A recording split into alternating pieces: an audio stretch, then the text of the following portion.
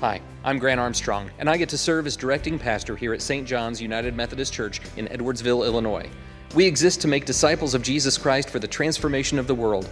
Our desire is to be a beacon of faith and service, focusing our passions and gifts to reflect Christ's love to the world. You're invited to join us each week at 9 a.m. for a time of traditional worship or at 11 a.m. for contemporary worship. Thanks for joining us for this online version of the sermon. Today's scripture is John chapter 14, verses 15 through 17. If you love me, obey my commandments, and I will ask the Father, and he will give you another advocate who will never leave you. He is the Holy Spirit who leads into all truth. The world cannot receive him because it isn't looking for him and doesn't recognize him. But you know him because he lives with you now and later will be in you. This is the word of the Lord. Thanks be to God. Could you use some good news? If you're like most people, if you're like I am, good news is in short supply and you could use some. Well, I've got good news. The good news is that Jesus Christ is still the reigning King of all kings, and he's the Lord of all lords. He's the sovereign head over all that is, that includes your life and mine. And the good news is that he's available to meet you at the point of need, any need that you might have. That's good news, my friends. My name is Frank Beard, and I'm the resident bishop of the Illinois Great Rivers Conference. It's a delight for me to be able to come and share with you over the next few weeks concerning the person and work of the Holy Spirit. I'll have some more that I will say on that in just a moment. But would you bow your heads for a word of prayer with me? Gracious and loving God, we thank you for the opportunity that we have to study your word together. I pray that you would help us to do as the psalmist has admonished us, to take your word and to hide it in our heart, that we might not sin against you. Help it to be a lamp unto our feet and a light unto our path, to give us guidance in these days of darkness. We ask this in the name of Jesus. Amen. I want to talk today about the Holy Spirit, the person and work of the Holy Spirit. There are certain signs and symbols in the church regarding the Holy Spirit. Jesus, nearing the end of his ministry with his disciples, he started preparing them for his departure. His promise was that he would not leave them alone, but would ask the Father to send them a comforter, the Holy Spirit. The Holy Spirit, I believe, is the missing dynamic in most of our churches and in the lives of most Christians. Now, I do want to affirm that every believer has the Holy Spirit with them. John 14, 15 through 17 reminds us of that, and we'll look at that in just a moment. I can also tell you that not every believer and every church is filled with the Holy Spirit. Well, let me give you this explanation. It was given to me by a veteran pastor years ago, and it kind of stuck in my heart and in my mind. The explanation that I got from this professor pastor was this. He said, Frank, there's a big difference in having your lunch with you and having your lunch in you. Think about that for a moment. There is a big difference between having your lunch with you and having your lunch in you. Jesus had promised those disciples, and he promises us, that he would be with us always, that he would never leave us nor forsake us. He promised that by going away, he would send another, the Comforter, the Holy Spirit. And the Holy Spirit was given many directives and what to do in the life of the believer, and we'll cover some of those in this study. But there's a big difference between having the Holy Spirit with us and being filled with the Holy Spirit. And so that's what I want to talk about over the next few weeks, is the person and work of the Holy Spirit in the life of the believer and in the life of the church. Why do you think that this is such an important subject for us to deal with? Well, I can tell you for me, it's because I noticed the life of John Wesley, one of the founders of Methodism. John Wesley prior to Aldersgate and John Wesley after Aldersgate, and Aldersgate was what we call John Wesley's heartwarming experience.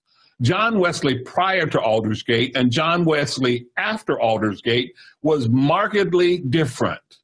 Now, scholars have debated for years, and they continue to debate What happened at Aldersgate to John Wesley? Some people say, well, it was John Wesley's conversion point. It was a point where Christ became real in his life. I don't buy that. John Wesley grew up in a Christian home. Now, I know that growing up in a Christian home doesn't make you a Christian. But at some point earlier, Wesley had professed faith in Jesus Christ. So just because you grew up in a Christian home doesn't make you a Christian. I understand that. But John Wesley had made a conversion, had a conversion experience prior to Aldersgate. But after Aldersgate, his ministry was infused with a new dynamic, and that dynamic was the power and presence of the Holy Spirit. So I don't want to get into a long debate or discussion with anyone. I'm not going to fight or pick a fight with anybody over what happened to Wesley. Here's what I know. Whatever happened, we need it to happen again. Whatever happened to Wesley that caused the Methodist folks to be birthed, that caused a rise in the church and caused the church to be effective, caused Wesley to be effective in his mission and ministry, whatever happened, we need it to happen again. Now, I believe God is willing to use today's worldwide upheavals and disruptions to wake up the church. I don't in any way believe that God is causing all the stuff that's going on in our world today, but I know that God will use everything to strengthen us and to help us to be effective in our mission and in our ministry. So I look at things and I see that we are standing on the edge of a great worldwide revival. And most Christians and churches, I believe, can't even see it. We're so absorbed sometimes in our own briar patch that we can't see the big picture. And I believe we're standing on the edge of a great worldwide revival, awakening, reawakening, whatever you want to call it.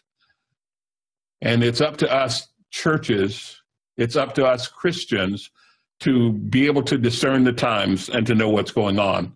Well, let's look very quickly at a couple passages of Scripture. The first one I would invite you to look up is John chapter 14, verses 15 through 17. John chapter 14, verses 15 through 17. Reads along this line. If you love me, you will obey my commandments. I will ask the Father, and he will give you another helper who will be with you forever. That helper is the Spirit of truth. The world cannot accept him because it doesn't see or know him.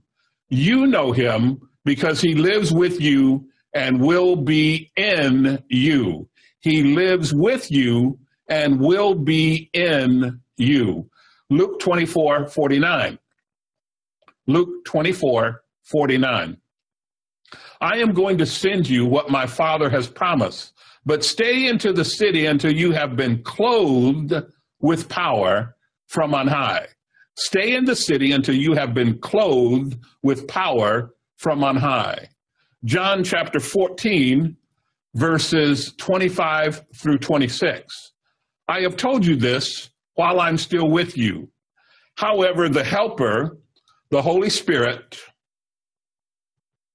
whom the Father will send in my name, will teach you everything. He will remind you of everything that I have ever told you. Acts chapter 1, verse 4. And while they were gathered together, he, that is Jesus, commanded them, do not leave Jerusalem, but wait for the gift the Father promised, which you have heard me discuss. And finally, the verse that we want to spend some more time with today is Acts 1:8. But you will receive power when the Holy Spirit comes on you, and you will be my witnesses in Jerusalem and in all Judea and Samaria and to the ends of the earth. You see, Jesus gave us a promise, and that promise began with an invitation. The invitation, Jesus said, is that he would ask the Father to send us a helper. First of all, the Holy Spirit is invited by Jesus to be among the church, to be among his body that he was forming. Jesus invited the Holy Spirit to come. And then he encourages us to invite the Holy Spirit to come. So the Holy Spirit is a promise that comes through invitation. Jesus said he would ask the Father to send us a helper, and the Holy Spirit comes by invitation, and that's both personal and corporate. We can invite the Holy Spirit personally, and we can invite the Holy Spirit corporately as a church group, as a church body. Secondly, the Holy Spirit not only comes by invitation, but the Holy Spirit comes through expectation. Expectation. Jesus instructed his disciples to go to Jerusalem and to wait for the promise, and they waited in expectation. I often wonder if things don't happen in a lot of our churches because we don't expect anything to happen that isn't printed in the bulletin. I'll leave that alone and not pick a fight. The third thing we notice is that the Holy Spirit comes through participation and preparation. Participation and preparation. Rooted and grounded, the participation and preparation are rooted and grounded in prayer. The early disciples gathered together in Jerusalem. Jesus told them to go and to wait. I love the word tarry. It's in the King James. To tarry means to wait with expectation. And they waited, they tarried, and as they got together, they prayed. Jesus prayed, and they were praying, and the prayer was that the Holy Spirit would come, that which Jesus had requested of the Father, Jesus, the Comforter, the Helper, the Holy Spirit would come. Acts 1:8 shows us the result. It says, when they were all together in one place. When they were all together in one place. Let me give you a quick Beardian translation on what that means. It says, when they had worked on their issues and got some things settled. Listen, the Holy Spirit comes by invitation, but the Holy Spirit decides when conditions are right. They had some issues that they had to work on, and you know they did in that early church. You know, half of the people were mad at each other. They were upset. All of them, the only one you can make a case for maybe is John, but all of them abandoned Jesus in the garden. And they were mad at Judas because Judas had betrayed. Not only had he betrayed him, betrayed Jesus, but Judas went out and hung himself. They were mad at him because he was their friend. And here he was. He took his own life. He had betrayed the Savior. They had, as my wife, the mental health therapist, would say, they had issues. And when they came together in prayer, they began to deal with those issues. I'll touch on that in just a moment. But they began to deal with those issues when they were all together in one place. Well, listen, here's something else that happens when we request and require and ask for the Holy Spirit for mission and ministry. Unification begins to take place. It says in Acts 1:8, when they were all together, well, they were united in purpose and they were positioned for ministry. They got some of their issues dealt with, and they had become united around a common purpose, and they were positioned for ministry. They had already been told, you shall receive power when the Holy Spirit comes on you, and you will be my witnesses in Jerusalem, Judea, and Samaria to the other parts of the world. There was a unification that took place. Maybe one of the reasons we don't see an outpouring of the Holy Spirit in our individual lives as well as in our corporate church is because we lack unity. We lack unity. Jesus in John chapter 17 prayed for the unity of the believers, and that's all believers around the world, that we would not be in competition with one another, but that we would complement one another, and that we would display unity. Well, when the Holy Spirit comes, the Holy Spirit brings celebration, The wind blew, as you know, in Acts chapter 2. The wind blew, shook the house where they were. The tongues of fire came and distributed on each one of them. The wind and the fire are both symbols of the Holy Spirit. And one day I was looking at that passage of Scripture, and I had a quick impulse regarding that, a quick thought. regarding the wind and the fire, which are both symbols of the presence of God and also symbols of cleansing. And this thought came to my mind, that the Holy Spirit, whenever the Holy Spirit shows up, always brings a shop vac and a broom. The Holy Spirit always shows up with a shop vac and a broom. The end result is that we are rejoicing. Why are we rejoicing? Because the Holy Spirit's job is to convict us of sin and to convince us of righteousness. In other words, if there are things in our lives that need to be settled and put back in order, the Holy Spirit's job is to point those out and give us a chance to do that. Well, finally, manifestation and application are a part of the presence of the Holy Spirit. Manifestation and application. God pushed them out into the streets, literally from in the building where they were in the upper room, 120 strong. When the Holy Spirit came, they spilled literally out into the streets, and they were proclaiming through supernatural means the wonderful works of God in different languages from around the world, representing the different people groups from around the world. And when they spilled out into the street full of the Holy Spirit, there were some folks that made fun of them. They said, "These people are just drunk. These people are drunk." And Peter got that corrected by addressing them. But here's the point. The Holy Spirit led them, initiated, launched them into their mission.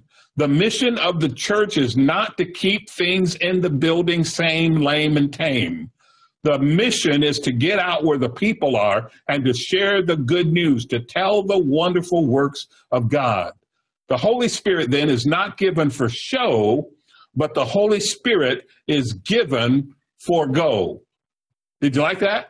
The Holy Spirit is not given for individual or corporate show, but the Holy Spirit is given that we might accomplish the mission and ministry that God has called the church to be about. That deals with manifestation and application. Well, one more, and that'll give us 7. Multiplication. Multiplication. How do you know that you know that you know that the Holy Spirit has been present, that someone is filled with the Holy Spirit, that a church is spirit-filled, and the work of Christ is being accomplished? Well, you can know that by one simple thing: spiritual fruit.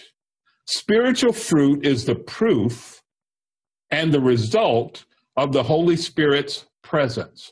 When we produce spiritual fruit, multiplication automatically happens, both corporately and personally. We can't keep Christ to ourselves. We are compelled to share the good news with others, corporately and personally. How do you know if an individual or a church is full of the Spirit of God? I'll give you the acid test. The acid test, let me just say right off the bat, and I know this will anger some of my charismatic brothers and sisters, and I'm not trying to pick a fight. I just want we as United Methodists, I want all Christians, but especially United Methodists, to understand the evidence of a Spirit-filled life is not speaking in tongues. I have nothing against tongues, and we'll talk about that deeper at some other point. But corporately and professionally, if you want to know if a church or an individual is full of the Spirit of God, the acid test is found in Galatians chapter 5, verses 22 and 23. Galatians 5, 22, 23 says it this way: "But the fruit of the Spirit is love, joy, peace, patience, kindness, goodness, faithfulness, gentleness, and self-control." Listen, if you're dealing with an individual and you notice in their lives an absence of those fruit, they're probably not filled with the Holy Spirit. If you go into a church and there's everything except for peace, joy, love, patience, kindness, goodness, faithfulness, I suggest that you leave by the side door. The presence of the Holy Spirit, when the Holy Spirit comes, both corporately and individually, the Holy Spirit will produce the fruit in our lives that is in keeping with the character and the nature of Jesus Christ. So the Holy Spirit has been given to you, has been given to me, that we might look more and more like Jesus Christ. The Holy Spirit comes to represent Jesus Christ, to take the things of Christ, to make them known to us, and then to help us to conform to the image and to the likeness of Jesus Christ. The Holy Spirit is given to help the church do its mission, to accomplish its ministry in a world full of need. Well, this is my first lesson on the Holy Spirit today, and I'm going to ask that you would bow your heads with me for a word of prayer. Lord, we thank you for today's lesson, and I pray that you would help us to take the tools that we have gained, to put them in our spiritual toolboxes, and that we might use them to be more and more like you. Help our churches to reflect Jesus Christ. And Lord, help me to reflect you, knowing that I just might be the only Jesus some folks will ever see. Thank you, bless you, and we praise you. In Jesus' name, amen.